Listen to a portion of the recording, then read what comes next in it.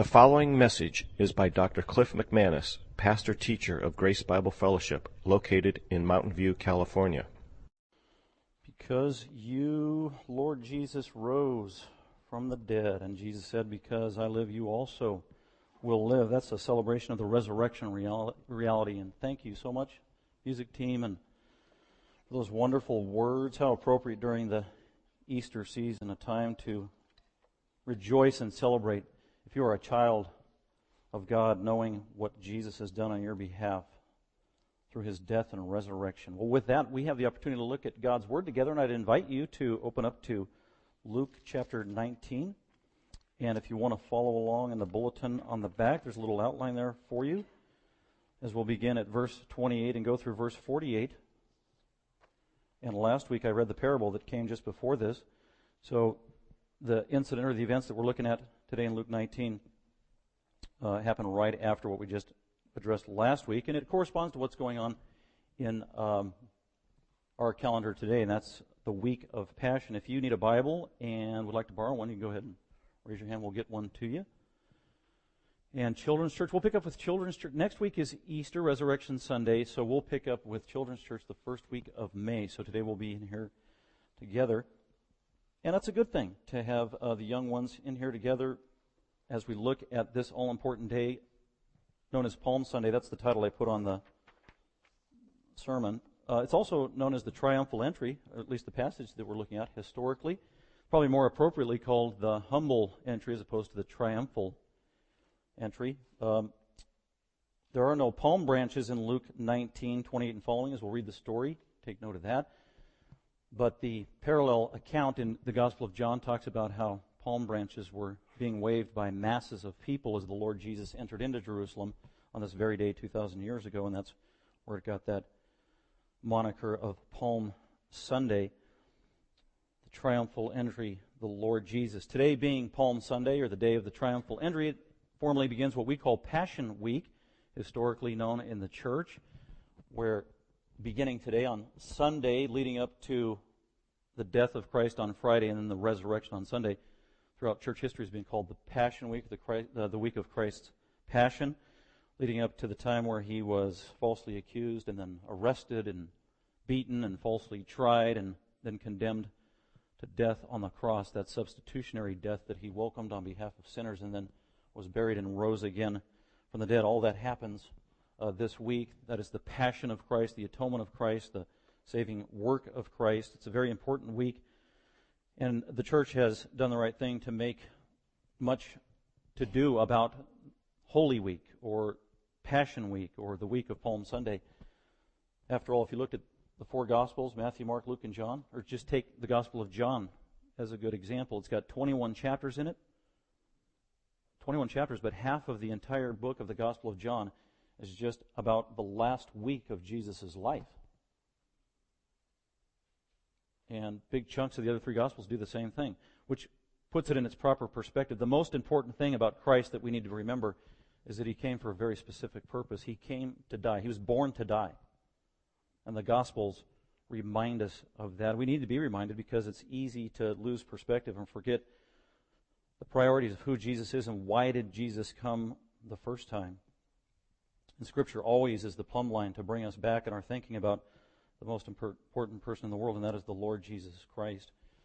I didn't grow up in a Bible-believing home, but I did grow up in a religious home that was exposed to the truths of Scripture here and there that would leak out that I become familiar with, and also a lot of tradition about Jesus. So I actually grew up being very well aware of Holy Week, as we called it, and even Palm Sunday.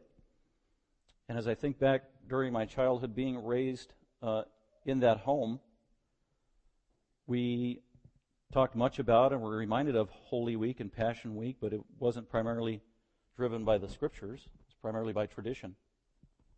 So for all the years that I was hearing about Passion Week and Palm Sunday and Triumphal Entry and Easter and Christ's death, it wasn't biblically informed. And as a result, I didn't really understand the meaning of Christ's Passion Week at all. My entire life growing up. It wasn't until I became a Christian, then in hindsight, look back and say, wow, I missed the boat.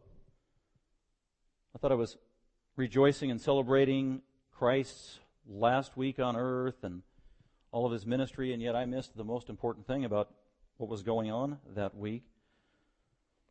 And again, it's because I was ignorant and I wasn't informed in my thinking by Scripture. So here I was hearing about the very so-called events and didn't understand their meaning properly of why Christ walked into Jerusalem on that Sunday 2,000 years ago and what his purpose was and what he was doing all week and why he even died on the cross. I did not understand why he died on the cross when I was growing up. I thought he was a helpless, unfortunate victim. And I was determined, wow, if he could have only got out of that and didn't get killed, that would have been better. If Jesus escaped his death, that's literally what I thought and believed and desired growing up. And then I came to realize, wow, thinking was very wrong. So I was quite ignorant. But I wasn't the only one that was ignorant. Before we jump into Luke 19, go back to Luke 18. About around chapter 9 of Luke, Luke is very specific about Jesus has fixed his face on Jerusalem. He's headed to the cross. He's going to Jerusalem. That's kind of the big overarching theme in Luke from chapter 9 all the way to the end of the book. And so Jesus is on this journey going to Jerusalem to accomplish and fulfill the very reason of why he was born. And he's got his disciples, his 12 apostles, with him every step of the way. This is after being with them for over 3 years and being with them and modeling and teaching and revealing himself as Messiah. So you would think after a 3-year seminary education with the Master, Jesus himself, they would understand the very basics of, number one, who Jesus is, excuse me, and why he was doing what he was doing and why he's going to Jerusalem. But listen to this. This is after the 3 years of training. It's the week before his death, or very close to it. He's with his 12 apostles. He's about to enter into Jerusalem for Holy Week. Luke 18, verse 31 says this. He took the 12 aside, pulled them aside away from the crowd so he can talk to them. Okay, huddle over here, boys. Where he's going to disclose or reveal very specific information to them as his apostles. And he said, behold, okay, get this. Pay attention. This is very important. Behold, you guys are going with me. We are going up to Jerusalem.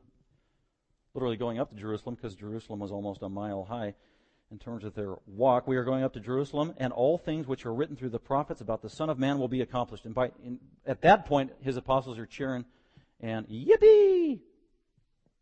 Because they knew and believed at that point that Jesus was the Messiah. So in their mind, they're thinking, oh, this is great. Jesus is going to be ushered in as king and sit on the throne and rule over Rome and trample them under feet, and the Jewish nation will be liberated, and we'll have political and economic and social and every other kind of physical stability that we can under Jesus, our King. That's what they're thinking. All things will be fulfilled. Verse 32, he says, for he will be delivered up to the Gentiles. Okay, they didn't want to hear that.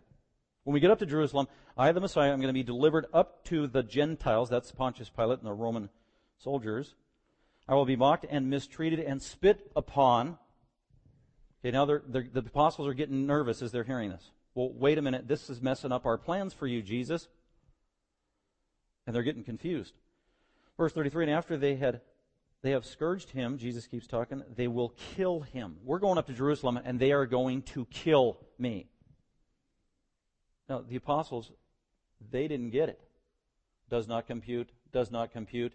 You cannot reign as a king with a rod of iron if you're going to get killed. Verse 33 at the end, it says, and the third day he will rise again. Verse 34, here's the key. And they understood none of these things. Those are his apostles. Can you imagine? They understood none of these things. What in the world are you talking about, Jesus? Okay, now flip back to the Gospel of, flip forward to the Gospel of John chapter 12. So that's before they enter into Jerusalem. That's before Palm Sunday. Right before, and Scripture says they did not understand what Jesus was talking about. They didn't understand the plan. So then a little time passes, and then in John chapter 12, on the next day, John 12, verse 12, it is now Palm Sunday. On the next day, the great multitude, there was a huge, massive crowd with Jesus. There was also another huge, massive crowd that he was going to meet in Jerusalem at the feast, at the Passover. On the next day, the great multitude who had come to the feast, when they heard that Jesus was coming to Jerusalem, they heard that he was entering the city, and had gone through Jericho, and now he's approached on the Mount of Olives and about to descend down from the Mount of Olives just a mile away and come to the city of Jerusalem during Passover week, and the crowds were excited. Verse 13, they ran out to Jesus. They took branches from the palm trees, and they went out to meet him and began to cry out, Hosanna, blessed is he who comes in the name of the Lord, even the King of Israel. And Jesus, finding a donkey, sat on it, as it is written, Fear not, daughter of Zion, behold, your king comes, sitting on a donkey's colt. Excuse me, sorry. So you have possibly hundreds of thousands of people in Jerusalem coming out of the city to greet Jesus. You have thousands more who are already with Jesus going down into Jerusalem with the cacophony of praise, and the crowds are literally euphoric at the thought of Jesus coming in as the Messiah to be crowned as king in fulfillment of Scripture.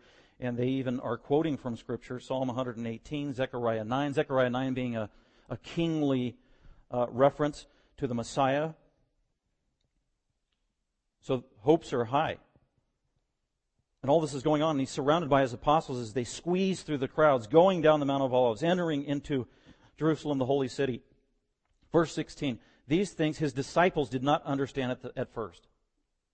They still didn't understand what was going on. What they didn't understand was Jesus' real mission, what was about to happen. Where they were confused is why Jesus was entering into the city. What they didn't understand is that Jesus was going in there not to reign as physical king, but to die as spiritual Savior and be rejected by his own people, rejected by the leadership of his very own nation, and even rejected by one of the very own apostles of Christ themselves. So this is in reference to the apostles and those who were closest to Jesus. They did not understand and interpret properly Palm Sunday, Holy Week, and the meaning of Christ's first coming that culminated in his death in Jerusalem. And I think of 1 Peter chapter 1, where it says the prophets all throughout history wrote prophecies about the Messiah. And many times when they wrote those prophecies, it says they were confused and they were desiring to know the meaning because they didn't know many times. They wanted to know more details about who the Christ was and also the timing related to the Christ. See, that is what confused the Jews. Many times the timing of the chronology and the mission of the Messiah was jumbled in their mind. Now, to highlight that before we go back to Luke 19, go to Zechariah at the end of your Old Testament, very important. Starting in Zechariah chapter 9, I just want to point out a couple of verses in Zechariah because one of the verses in particular shows up in our text today in Luke 19. So starting at Zechariah 9, imagine that you are either Zechariah in 500 BC, you don't know the name of Jesus, you've never heard the name of Jesus before, you're a Jew, you've grown up in the synagogue, you've grown up with Old Testament scriptures, you've never heard the word Jesus, you don't know anything about the word church, you do not have a New Testament, you don't know who the apostles are, because they haven't written anything, they don't even exist. So this is the Jewish frame of mind in 500 BC as Zechariah is writing these prophecies regarding the coming of the Messiah. And in this 14-chapter prophetic treatise that Zechariah pens at this time, he says many things regarding the coming Messiah. But the mystery is that he makes references to things that are going to happen with the Messiah, but it's out of order because they happen at different times. Some of the things that happened to Israel and Zechariah happened during the day of Zechariah. Some of these prophecies are fulfilled in that day, 500 BC. But some of the prophecies are fulfilled at the birth of Christ. Some are fulfilled in the life of Christ. Some are fulfilled the last week of Christ's life. Some are fulfilled at Christ's death. Some are fulfilled at the end times during the tribulation. Some are fulfilled during the millennium. And then some are fulfilled even after that at the second coming of Christ. And these are all about the Messiah, and they're all in the book of Zechariah. So you have these huge time gaps between all these prophecies, and sometimes they're right next to each other, verse 9 and verse 10, and they're separated by 2,000 years. Zechariah, when he wrote that, I guarantee he had no idea that all these things were happening at different times in history. And I guarantee you, the apostles and the disciples and the Pharisees in the days of Christ knew about all of these events, but the one thing they didn't understand was the sequence and the timing that separated all of these events. And that's why it was one big jumbled mess. And that's why when Jesus would say, we're going to Jerusalem and I'm going to die, the apostles were like, what? We are on the Mount of Olives. People are calling you king. We are going to go over and take over as king, Lord Jesus, and you're going to rule with an iron fist. Because that's what Zechariah 14 said when you plant your feet on Mount Olive. So let's go ahead and look at Zechariah 9. And I just want to point out a few prophecies and note that they happen at different times, separated sometimes by thousands of years. Zechariah chapter 9, verse 9. This is a prophecy that actually is in Luke 19 today. It says, "Rejoice greatly, says the prophet, O daughter of Zion." He's talking to the people of Israel. And he's giving them good and encouraging news of this prophecy. "Shout in triumph, O daughter of Jerusalem." By the way, that's what these people were doing on Palm Sunday. They are shouting in triumph. Jesus is king. We will be liberated. We will have social, political, and economic justice. It's imminent. The Romans are no more, and behold, your king is coming to you. He is just and endowed with salvation, humble and mounted on a donkey. That's what happened on Palm Sunday. Jesus was mounted on a donkey. They didn't understand the humble part. He was humble. He wasn't coming as a warrior on a white stallion. He will someday in the future, Revelation 19, at His second coming, but not this time. He's not coming as the conquering king. He's coming as the humble Savior, mounted on a donkey, even on a colt, the foal of a donkey. That happened on Palm Sunday. But look at verse 10. It jumps into the future. "And I will cut off the chariot from Ephraim, the horse from Jerusalem. The bow of war will be cut off, and he will speak peace to the nations. And his dominion will be from sea to sea." You know what? That speaks of the future during the millennium when Christ literally will reign on the earth with an iron fist and a rod of iron in His hand, ruling over the nations from one sea to the other, where He will reign as King of Kings and Lord of Lords in every conceivable facet. So verses 9 and 10 are separated by at least 2,000 years plus. Zechariah didn't know that. The apostles didn't know that. Go to Zechariah chapter 11, verse 12. All these prophecies about the coming Messiah and how He'll reign as king. And then at the end of verse 12, it says, "So they weighed out 30 shekels of silver as my wages." There's a prophecy regarding what the Messiah would be betrayed with, so that He might die. So there's actually a reference to His death. And then look at chapter 12, verse 3. "And it will come about in that day," this is a future day, "that I will make Jerusalem a heavy stone for all the peoples. All who lift it will be severely injured, and all the nations of the earth will be gathered against it." That's a prophecy regarding the tribulation. So you see these prophecies that are separated by years and years. And then look at chapter 12, verse 10. Middle of the verse, it says, "They will look on me." That's Israel. "They will look on me whom they have pierced." That's a reference to His death by crucifixion. So here you're going to the time of Christ's death, and then you're jumping to the future at the tribulation. Then you're jumping back in reference to Christ's death, and then again to the time of the tribulation and the millennium.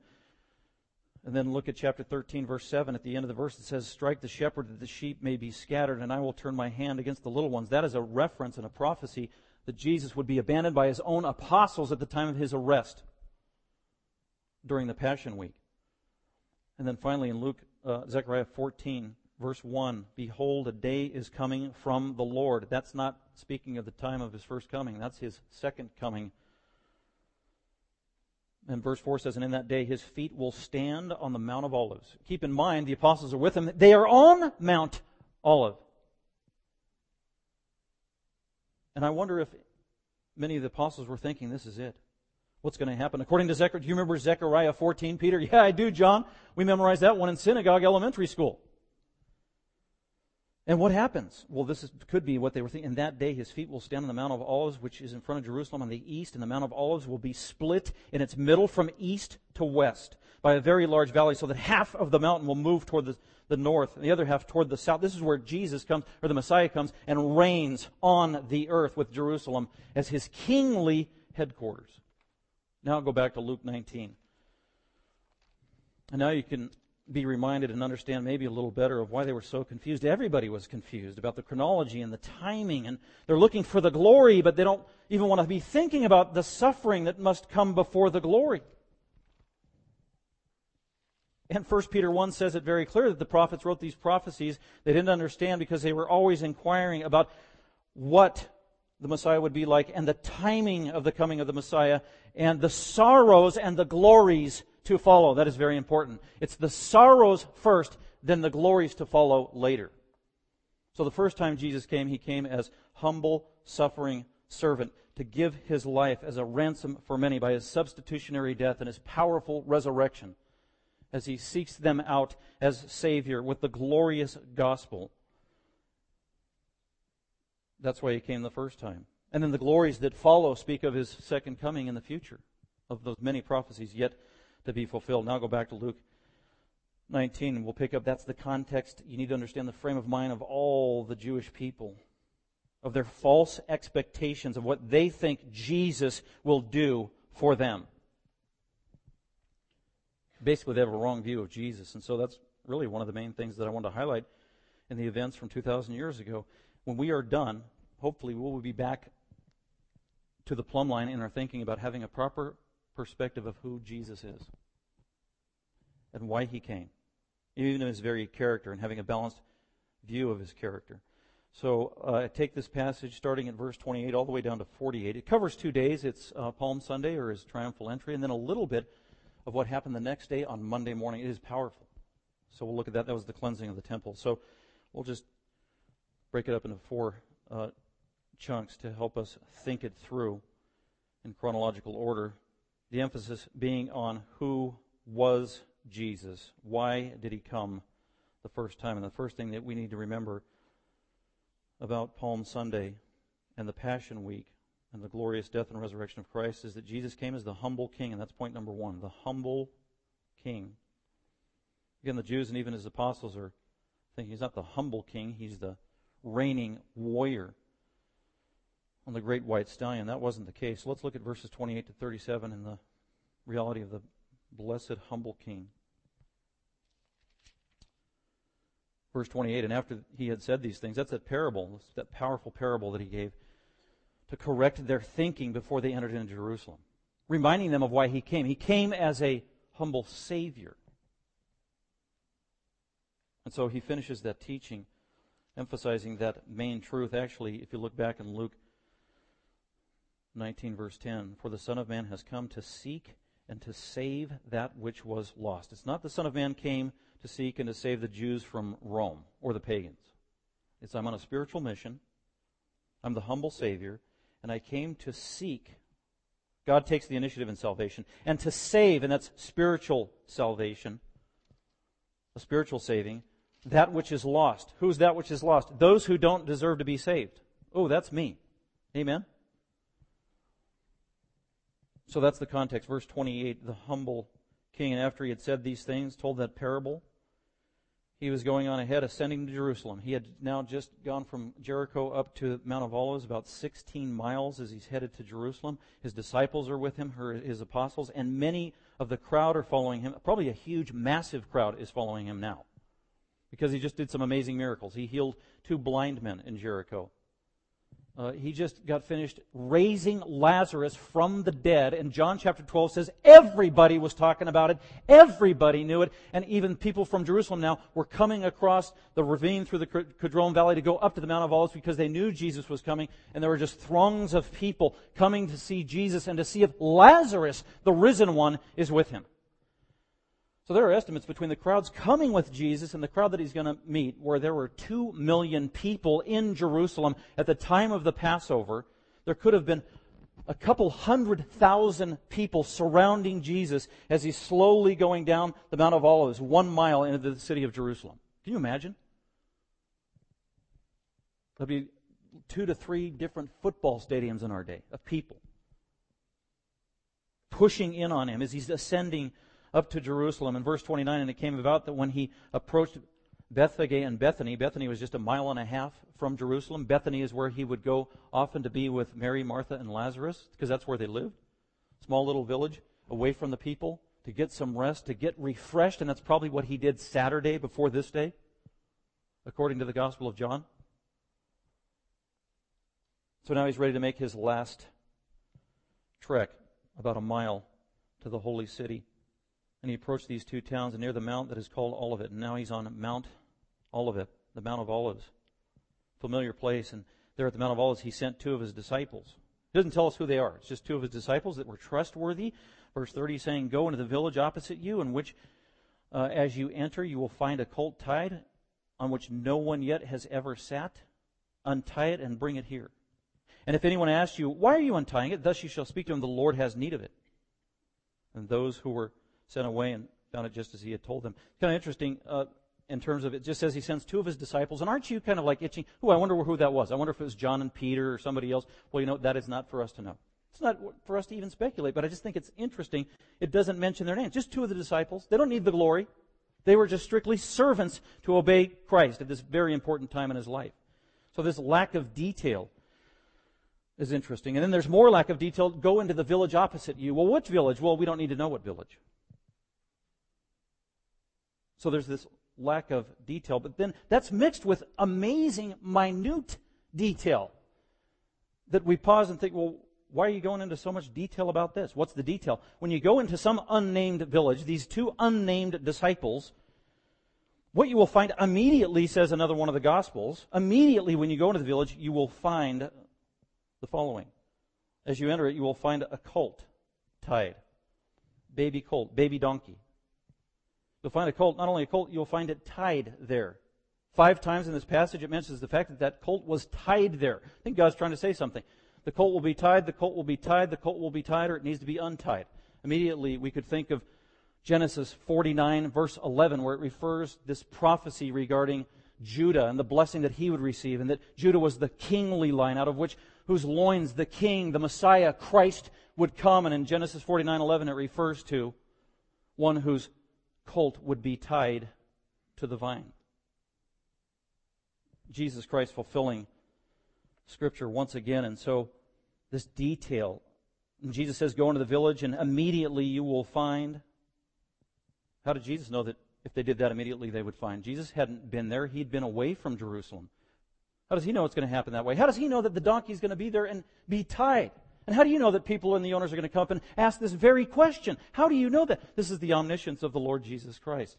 He's the humble Savior, yet he is God in a body. He is the God-man, and he retains the attributes of God and uses them as he submits to the Father in doing the perfect will of the Father at any given moment. And here the Father allowed him to use his omniscience at this critical time to assure his disciples of what would happen. And so the disciples go into this village. Immediately, sure enough, verse 30, go in there, you'll find a colt tied on which no one yet has ever sat. Untie it, bring it here. And if anyone asks you, "Why are you untying it?" thus you shall speak, "The Lord has need of it." It's just the Lord. It's not Jesus. It's not Jesus of Nazareth. It's just the Lord has need of it. And those who were sent away found it just as he had told them. Why? Because Jesus is God. He is omniscient. That's why Peter could say after the resurrection, "Lord, you know all things."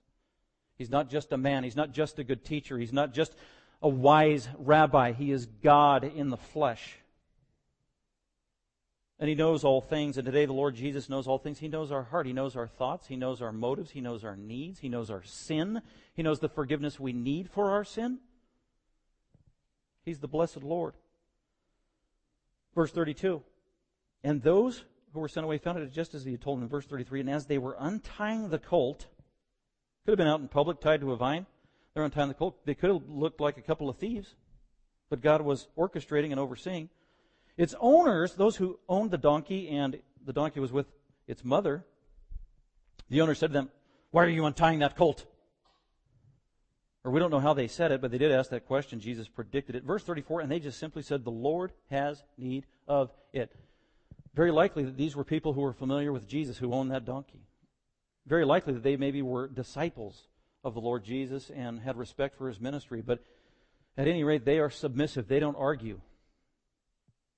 They render that donkey so that the Lord might use it. As a matter of fact, maybe they got excited about that. Can you imagine? Can you believe it? Jesus wants to use our donkey. I wonder what he's going to use it for. But they said, "Yeah, take it." And the disciples did. Verse 34, and they said, "The Lord has need of it." And they brought the donkey and its mother to Jesus. And then the apostles, or the disciples in the immediate vicinity, they threw their garments on the colt. Why? It didn't have a saddle on it. It had never been ridden before. It was fresh. It was unused, which is perfectly fitting for the sinless Messiah as king. Think about all that happened in the life of Christ, of all the things that were fresh and pristine because He deserved it. I think about the tomb that He was buried in that had never been used. How appropriate for our blessed Savior. This donkey that's going to bring Him in as king, it had never been used by anyone. Came from a mother who had never been used by a man. She was pure and pristine. How appropriate for our blessed Messiah. So this fresh little colt, never been used. The apostles, they take their garments and they throw it on and they make a saddle for their blessed Savior, Jesus. And get this, the end of verse 35 says, the disciples, they put Jesus on it. Can you picture that? Getting down there, bending over, put your foot there, and they literally are physically putting Jesus on this donkey. You know what they are doing? They are crowning Him, or they are commissioning Him as king. That's what they're doing. He is king. He is our king. He deserves to be on this donkey. We deserve to be walking by His side. He is our Lord. And it's interesting. Jesus didn't say, get your hands off me. Why are you trying to make me king? What do you think you're doing? It's not my time yet. He didn't say that here. You know, He said that for 3 years. From the very beginning, from the first time He did a miracle, the first time He was preaching publicly, it says that the people who were so intrigued and attracted continually pressed in on Him to make Him king, literally to force Him to be a king for the wrong reason, for their own selfish purposes. And for 3+ years, Jesus was saying, no, it is not my time, it is not my time, it is not my time. Or He does a miracle and He says, don't tell anybody about that, don't tell anybody my name, don't tell anybody that I did that. Because He knew it was not His time. He did not want His plan to be circumvented. And yet here He doesn't reject anything. He welcomes the praise and the help and the support of His apostles, and He allows them to commission Him as the king, because you know what? Jesus didn't become king on this day. Jesus already was king, wasn't He? He is the King of the ages. He is the eternal King of kings. And this is the first time in His public ministry where He welcomes this from the apostles. Hence He is saying, now is the time. The moment for which I was born has come. And even though the apostles didn't fully understand that, Jesus fully understood the significance and what it meant. He is king. So He gets on the little donkey. By the way, it's interesting, if you go back and read about the coronation of King David, on the day of his coronation, he rode in on a donkey. King Solomon, the same thing. There is a Davidic kingly tradition here. And Jesus, the son of David, likewise being coronated, publicly so, on a donkey. Verse 36, and as He was going, so He gets on the donkey, and then He starts going down Mount Olive, heading for Jerusalem and the eastern gate at the time of Passover, with floods and multitudes of people everywhere in the holy city. And as He was going, they were spreading their garments in the road. So the apostles in verse 35 put their garments on the donkey to make a saddle, and then all of the multitude of people, dozens and thousands of people who are watching around, they do the same. Here comes the king. He's on a donkey. He's heading into Jerusalem. He's going to reign as king. And we submit to Him. And so they start taking off their outer garments and throwing them down on the road and making a path for Jesus as the king to trample on their clothes, rolling out literally the red carpet for the deserving king. This is following suit of what happened in the days of kings when Jehu was recognized as king, and the people immediately took off their garments and threw it underfoot so that King Jehu might walk on the clothes of the people, showing their willing submission that He is our king. We will submit. We will obey. He is the deserving king. That's the sign that's being displayed here. And the multitudes join in. Isn't that exciting? They are speaking out excitedly, praising His name, calling Him king. Blessed is the one who comes in the name of the Lord, praising Him with huge, massive palm branches. Thousands and thousands of people throwing their garments on the ground, making a path for the king. What a display. And if we were able to be bystanders and watch that, we'd be rejoicing and saying, this is exciting. This is awesome. And it was awesome. And Jesus welcomes it, every part of it, of the praise that comes His way. The only problem is He's the only one that understands what kind of procession this is. This isn't a procession to glory and reigning on high in Jerusalem as His throne. This was a procession of death on behalf of sinners.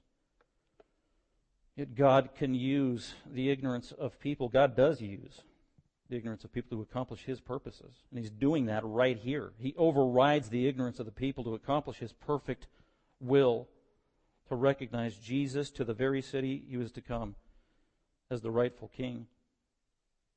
Verse 37, and as he was now approaching the city, getting closer and closer, and as he's on Mount Olives, pretty soon he's going to be able to see the city of Jerusalem, especially one of the first things that he'll see from where he's coming, the direction he's coming, is King Herod's temple, glistening in gold in the sun, bright as can be.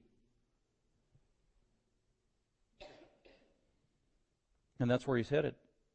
Approaching the descent of the Mount of Olives, the whole multitude of the disciples began to praise God. There it is, the whole multitude. Thousands and thousands of people praising God. Notice how joyous they are. Joyfully they are praising God. They are excited. They are exuberant. This is a day of celebration and praise with a loud voice. Did you know Jews can be loud?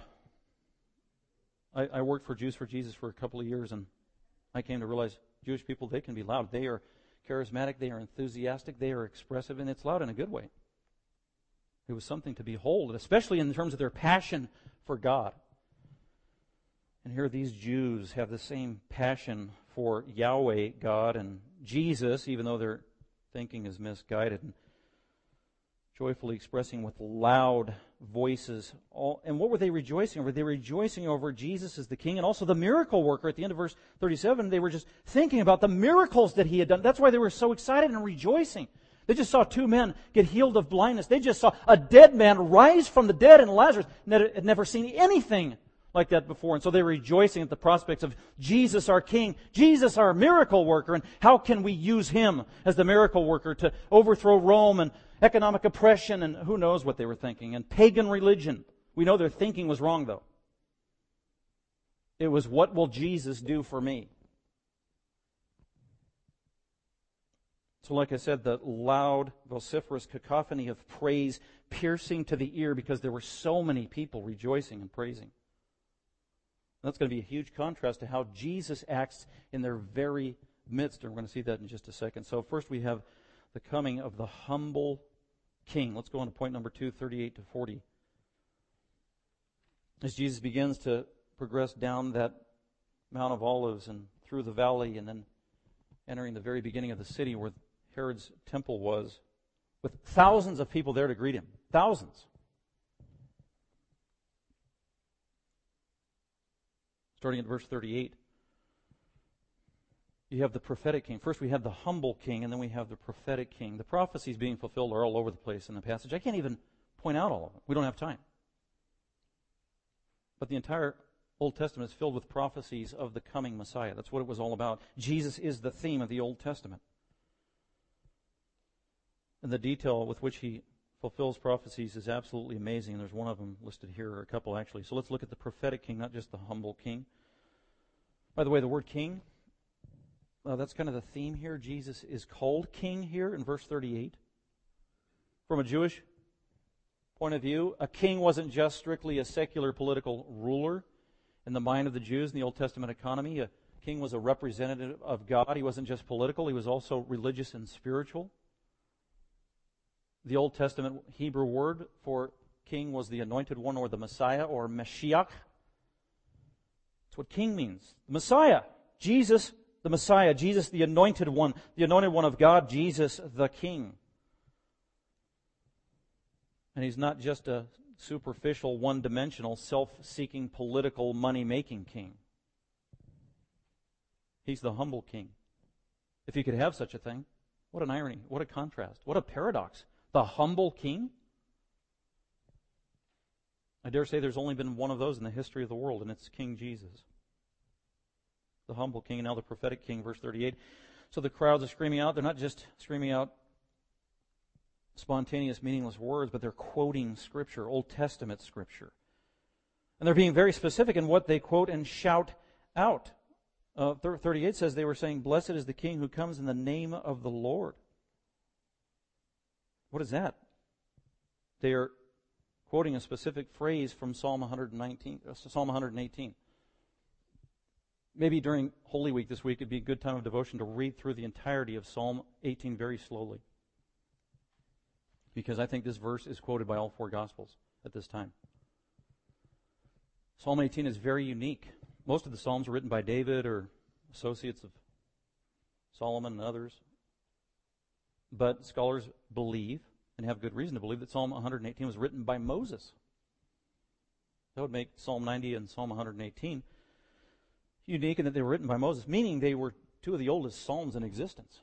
David is about 1000 BC. Moses is about 1400 BC. And you can just see the nature of it, the parallels of the Psalm 118, how they correspond to life in Egypt, and this royal, regal theme that's traced all throughout Psalm 118. It was known as a hymn of ascent or regal ascent. It was a psalm that was read and recited and quoted from many times when a king was to be installed at a formal coronation. So there is no mistake of why these people are quoting this specific verse out of this specific psalm. Jesus is being installed as our king. They are saying it for the wrong reason. Nevertheless, it is true. Verse 38 is true of the Lord Jesus. He is the fulfillment of Psalm 119. Blessed is the King who comes in the name of the Lord. Blessed is the King Messiah, the Anointed One Jesus, who comes to represent the Lord Yahweh Himself. And what we would later learn from New Testament revelation, especially from Apostle Paul, that Jesus Himself is the Yahweh of the Old Testament. Isn't that amazing? But He comes in the name of the Father as representative of the triune God. And He is a blessed King.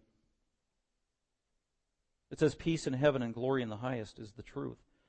Jesus is going to refer to this peace in verse 42, that they misunderstand the peace that psalm was talking about, the peace that He came to bring. Jesus was called the Prince of Peace. He came the first time to bring peace indeed, but it wasn't peace with the Romans, or it wasn't peace on any kind of physical level. The peace that Jesus came to bring the first time was peace between sinful humanity and a holy God.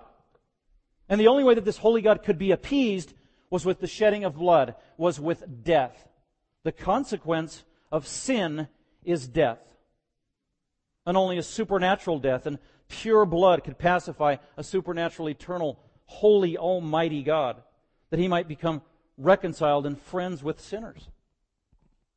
So this verse is true. Jesus is the blessed King, and He came to bring peace. He came to bring peace between sinful humanity and a holy God, and He would indeed pave the way and accomplish that so that there might be peace in heaven. And if you know Jesus Christ today, this has been fulfilled in you. You have peace with the Creator of the universe. Isn't that amazing? You have peace with heaven. You were born into this world. I was born into this world.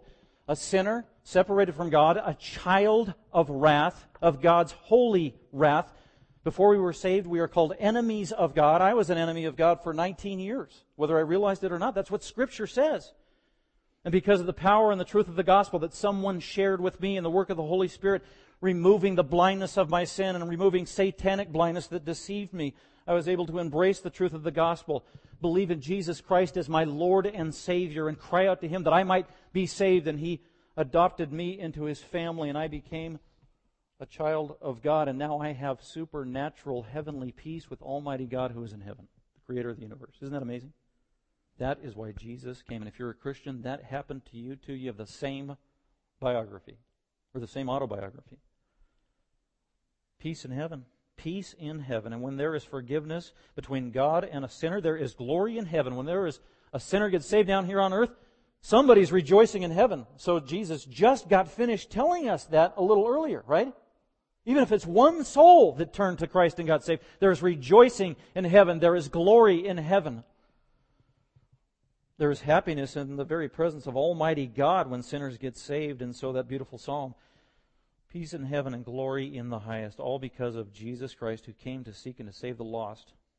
What a wonderful truth. So you can imagine Jesus is descending down the mountain on that colt, recognized as a king. People are shouting out regal, kingly scriptures fit only for the Messiah at the top of their lungs, in unison, hundreds and thousands of people. And you can probably hear the noise echoing through the canyon and the valleys all the way for miles.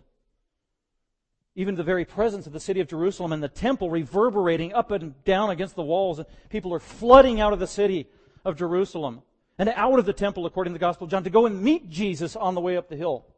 Like I said, estimates of A couple 100,000 people are here in this group, screaming, singing, praising, waving palm branches, throwing their clothes down. Blessed is the King. And in the midst of all this euphoria and praise and celebration and glory, all of a sudden we have this.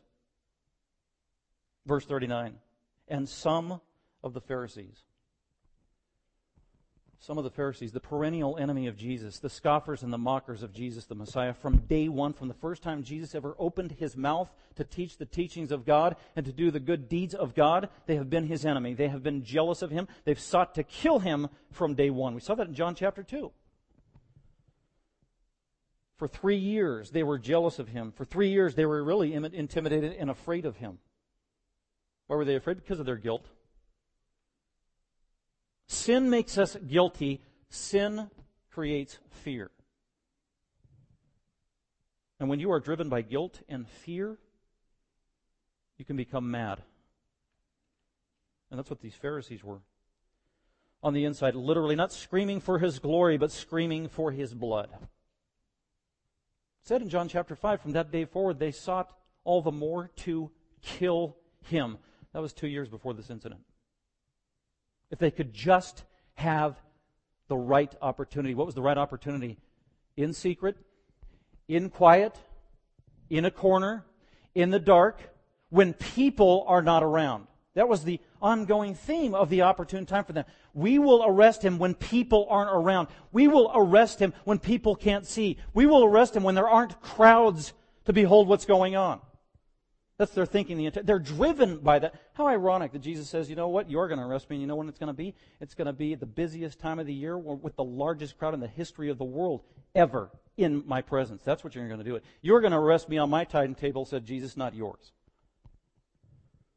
But here's the seething Pharisees. It's not all of them, but some of them, because some of the Pharisees, actually a minority, believed and got saved. But representatives of the Pharisees, can you imagine? They fought their way through the crowd. Maybe some of them were just following along incognito as phonies on the side of Jesus. They had to be close enough where He could hear them amongst the crowds who were screaming and yelling.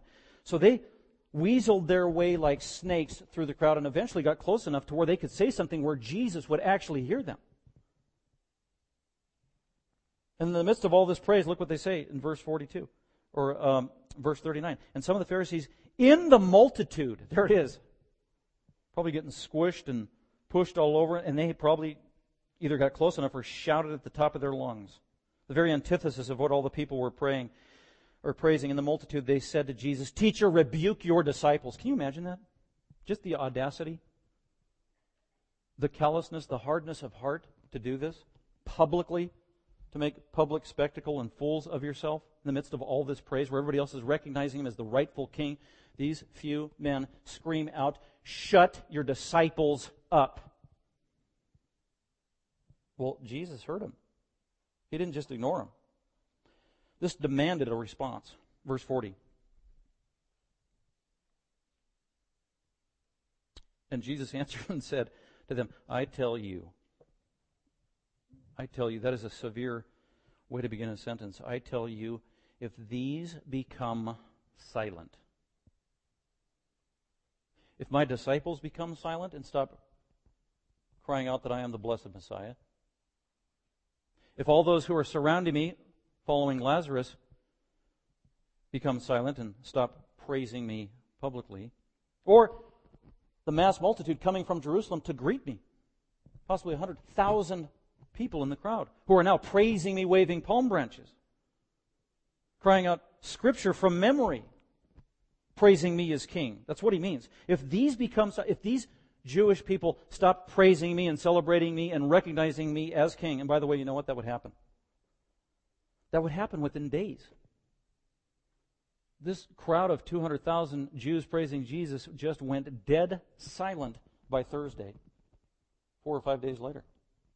When he's before his mock trial and before the crowds with Pilate, and Pilate presents them before the crowd so that the crowd can render a verdict, these very Jews, probably many of the same people who were praising him as the Messiah, are now clenched fist yelling, "Crucify him! Crucify him! We will not have this man rule over us."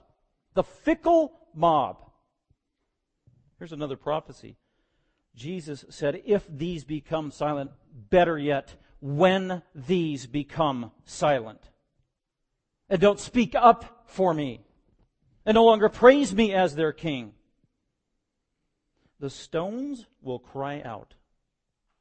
The stones will cry out. That's just loaded.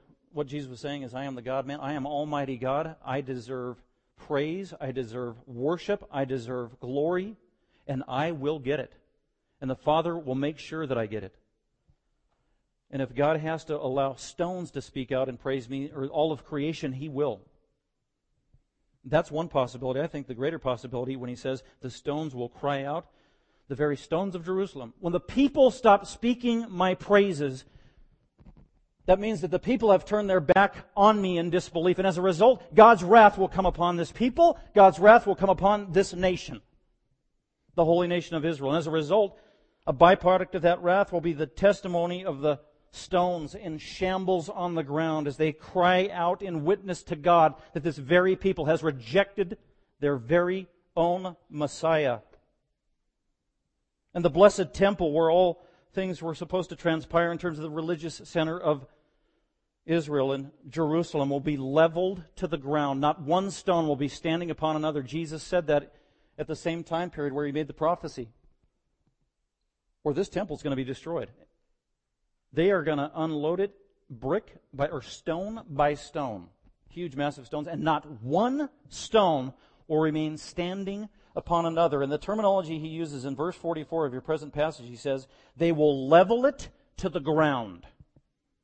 And sure enough, when the Roman general Titus Vespasian came in at about 67 A.D.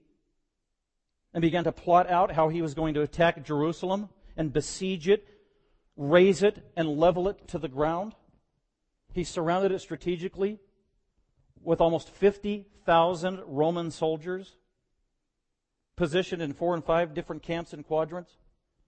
And then for 5 months, he laid siege to the city of Jerusalem, laid it to waste, burned the entire city so that it went up in flames, and every stone in the temple was removed so that not one stood upon the other. It was leveled to the ground. And what remained was the absolute total decimation and destruction of the so-called holy city, where the stones of God's judgment cried out against the very people who were supposed to embrace their Messiah but instead rejected Him. It's amazing. Jesus was the prophetic king. Let's go on to the point number 3, and that's 41 and following. Sometimes His prophecies spoke of His judgment, but the next one is His compassion. 41 to 44, the compassionate king. Jesus was the humble king, the prophetic king, and now the compassionate king. Verse 41, as I said, as He gets over the Mount of Olives, and one of the first things He sees is His bright, glistening, golden city, and especially the temple, which is His destination. And He sees the throngs of people and the crowds of people. That's really what He sees. He sees the city. When it says He sees the city, He sees people. He sees His fellow Jews, trained in the Old Testament Scriptures, taught that a Messiah was coming. People made in His image. The ones He came to seek and to save, for they were lost. That's what He sees from His aerial view of the Mount of Olives. And He knows what's going to happen. He knows He's going to be rejected. So He doesn't get angry and reprove them and rebuke them and have utter disdain. His gut hurts for them. They are lost. They need Him. They need forgiveness. They need a Savior. So look at it, verse 41. When He approached the city, He saw the city. He saw all these people without a shepherd. It says He wept over it. He wept over the city. He wept over the people. He wept over their lostness, their deception, their sin that shackled them. Satan, who was blinding them. They didn't even know it. He wept over them. This is the strongest word in the Greek for weeping. He was heaving over the city. It's not just a tear running down his cheek. It's an emphatic Greek word for the heaviest kind of crying or weeping, sobbing that someone can do. That's what Jesus was doing. Can you imagine? The crowd all around Him is celebrating and crying out, rejoicing, full of gladness, and they're around the very king they're rejoicing over, and he stops and he's sobbing uncontrollably. I wonder what those people were thinking. He cries out so they could hear it. If you had known, Jerusalem, if you had known, Israel, if you had known, my fellow Jews, if you had known in this day, today, in the time of my coming as the Messiah, the last 3 years, the very purpose for which I came as the Messiah, even you, the things which make for peace, if you'd only known why I came to bring spiritual peace, to seek and to save that which is lost. Not to be your physical political king to overthrow the Romans for your economic benefit. That isn't why I came. I'm talking to you, fellow Jews. I'm talking to you, especially the Pharisees and the Sadducees and the scribes, those who, of all people, who should have known. You don't even know why I came. You don't even know why I am here. You don't even know what's about to transpire, of why I'm going to die. It's in your scriptures. I came to bring peace. Peace between sinful man and a holy God. But this reality, you've been blinded from it. These truths have been hidden from your eyes. Why? Because of hardness of heart. Pride and sin. It's a devastating, horrific reality. Pride. So he's the compassionate king here because he has compassion over the city, but he gives a warning as the compassionate king. And that's in verse 43, for the days shall come. This is a fact. Can you imagine? Matthew was written probably in 45 AD, the first gospel. And Mark could have been written shortly thereafter, maybe in the 50s. Luke probably writes sometime in the 60s, mid-60s, which means Titus is on his way. The Romans are on their way. When Luke is written and first revealed, when this prophecy is made, it is imminent, the destruction of Jerusalem. For the days shall come upon you, Israel, Jerusalem, when your enemies, that's the Romans, will throw up a bank before you. That is exactly what Titus Vespasian did. Right in front of the city. Right in front of the temple. They will surround you. They did that for 5+ months, the Romans did. They will hem you in on every side. They did that. They barricaded them on the inside so that many of the Jews would starve to death. And anybody that left or tried to enter would be killed immediately. Verse 44, and it all culminated when they finally besieged the city in 70 AD. Titus and all of his Roman soldiers, they went in and they killed everybody and everything that moved, including women, children, the elderly, animals. Slaughtered it. Josephus wrote about it. They leveled it to the ground. And even your children within you. They will not leave in you one stone upon another. There it is. Tore the temple down. Because you do not recognize the time of your visitation. You didn't recognize the Messiah is here. God is here. The time of visitation is when God makes His presence known to His people. And God was there in the fullness of Jesus Christ as the God-man, and they didn't recognize it. Sad. This is reason to cry and sob. But Jesus hurts in His gut. That's what compassionate means for these people who need a Savior. Let's go on to the last part, 45 to 48, and that's the righteous King.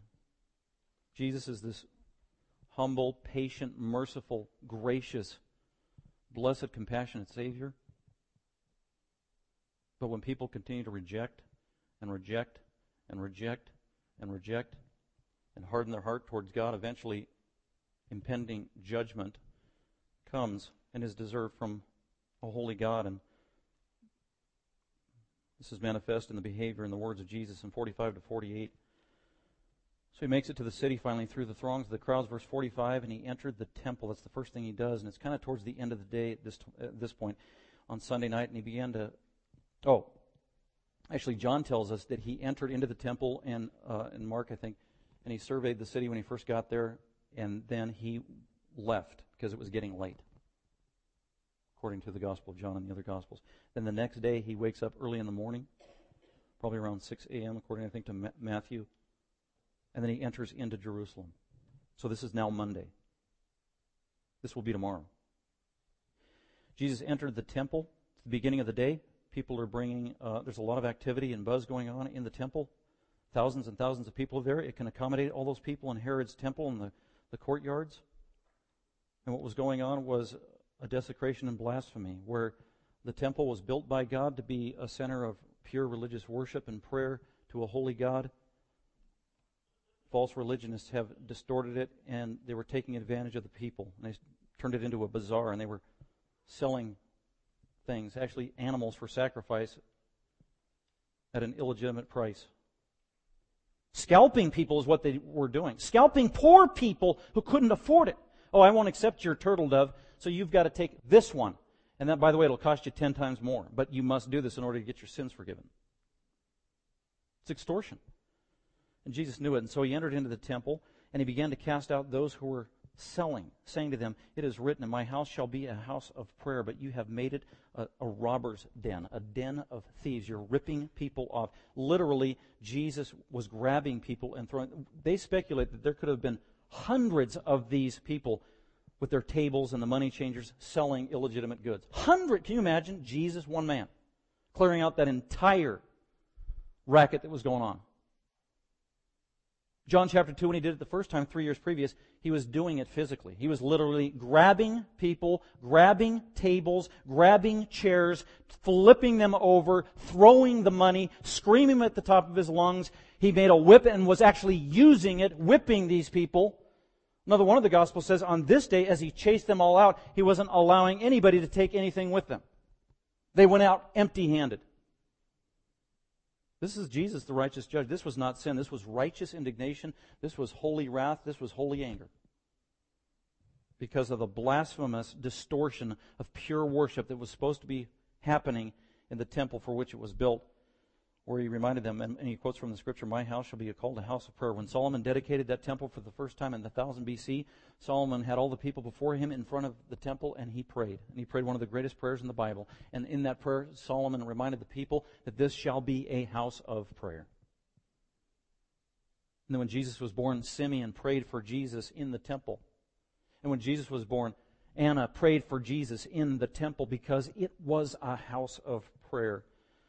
And they distorted that. They used religion to their own ends. They used religion and the truth to gain money, filthy lucre for themselves. People still do that to this day. Makes God angry. And he chased them out. What did he do? He cleansed the temple appropriately so. Now that there are no more money changers and no more thieves doing their dirty business, now the temple is pure and clean for what it's supposed to be used for. What is that? Prayer and teaching the Word. And that is exactly what Jesus begins to do. Verse 47, look at there. And he was teaching daily in the temple. He cleared it out on Wednesday and probably on Monday, and probably on the rest of Monday, he was teaching all day in the temple. Publicly to the crowds, because this was Passover. Can you imagine? The Pharisees, I guarantee, they were in the audience. The Sadducees, they were in the audience. Trying to stump him up, trying to trip him, and trying to arrest him, and trying to shut him up. What does he think he's doing? Teaching publicly all day long in the temple during Passover week. Who does this guy think we have got to shut him down? But it says he was teaching daily. And from the other Gospels, we know that Jesus taught all day on Monday. He went back to the temple. He taught all day on Tuesday. He went back to the temple. He taught all day on Wednesday. He went back to the temple. He taught all day on Thursday. And then finally the Pharisees had had enough. We must stop this man. We must kill him. And they did on Friday. And they killed the blessed Lamb of God on the day of Passover. Isn't that amazing? The day of Passover, when a lamb was to be slaughtered for the sins of the people, Jesus, the ultimate Lamb of God, was slaughtered for the sins of the people in perfect fulfillment of God's amazing plan. So he taught every day in the temple, with the chief priests and the scribes and the teaching men and the leading men among the people were trying to destroy him, and they could not find anything that they might do, for all the people were hanging upon his words. And the people were just mesmerized and blown away by his authoritative, blessed, compassionate, wonderful teaching. And Luke 20 says what he was teaching about. He was teaching the glorious gospel, the good news. To the very end, Jesus was calling sinners to come. Come, repent and be saved. Come and find rest in me. It's the good news. It's the good news for sinners. And that's what Holy Week is all about. That's a wonderful truth to take to lunch, isn't it? Thank you for listening. Dr. McManus is an author, seminary professor, and pastor teacher of Grace Bible Fellowship. For more information about Dr. McManus, other messages, or resources, please visit gbfsv.org or call us at 650-630-0009.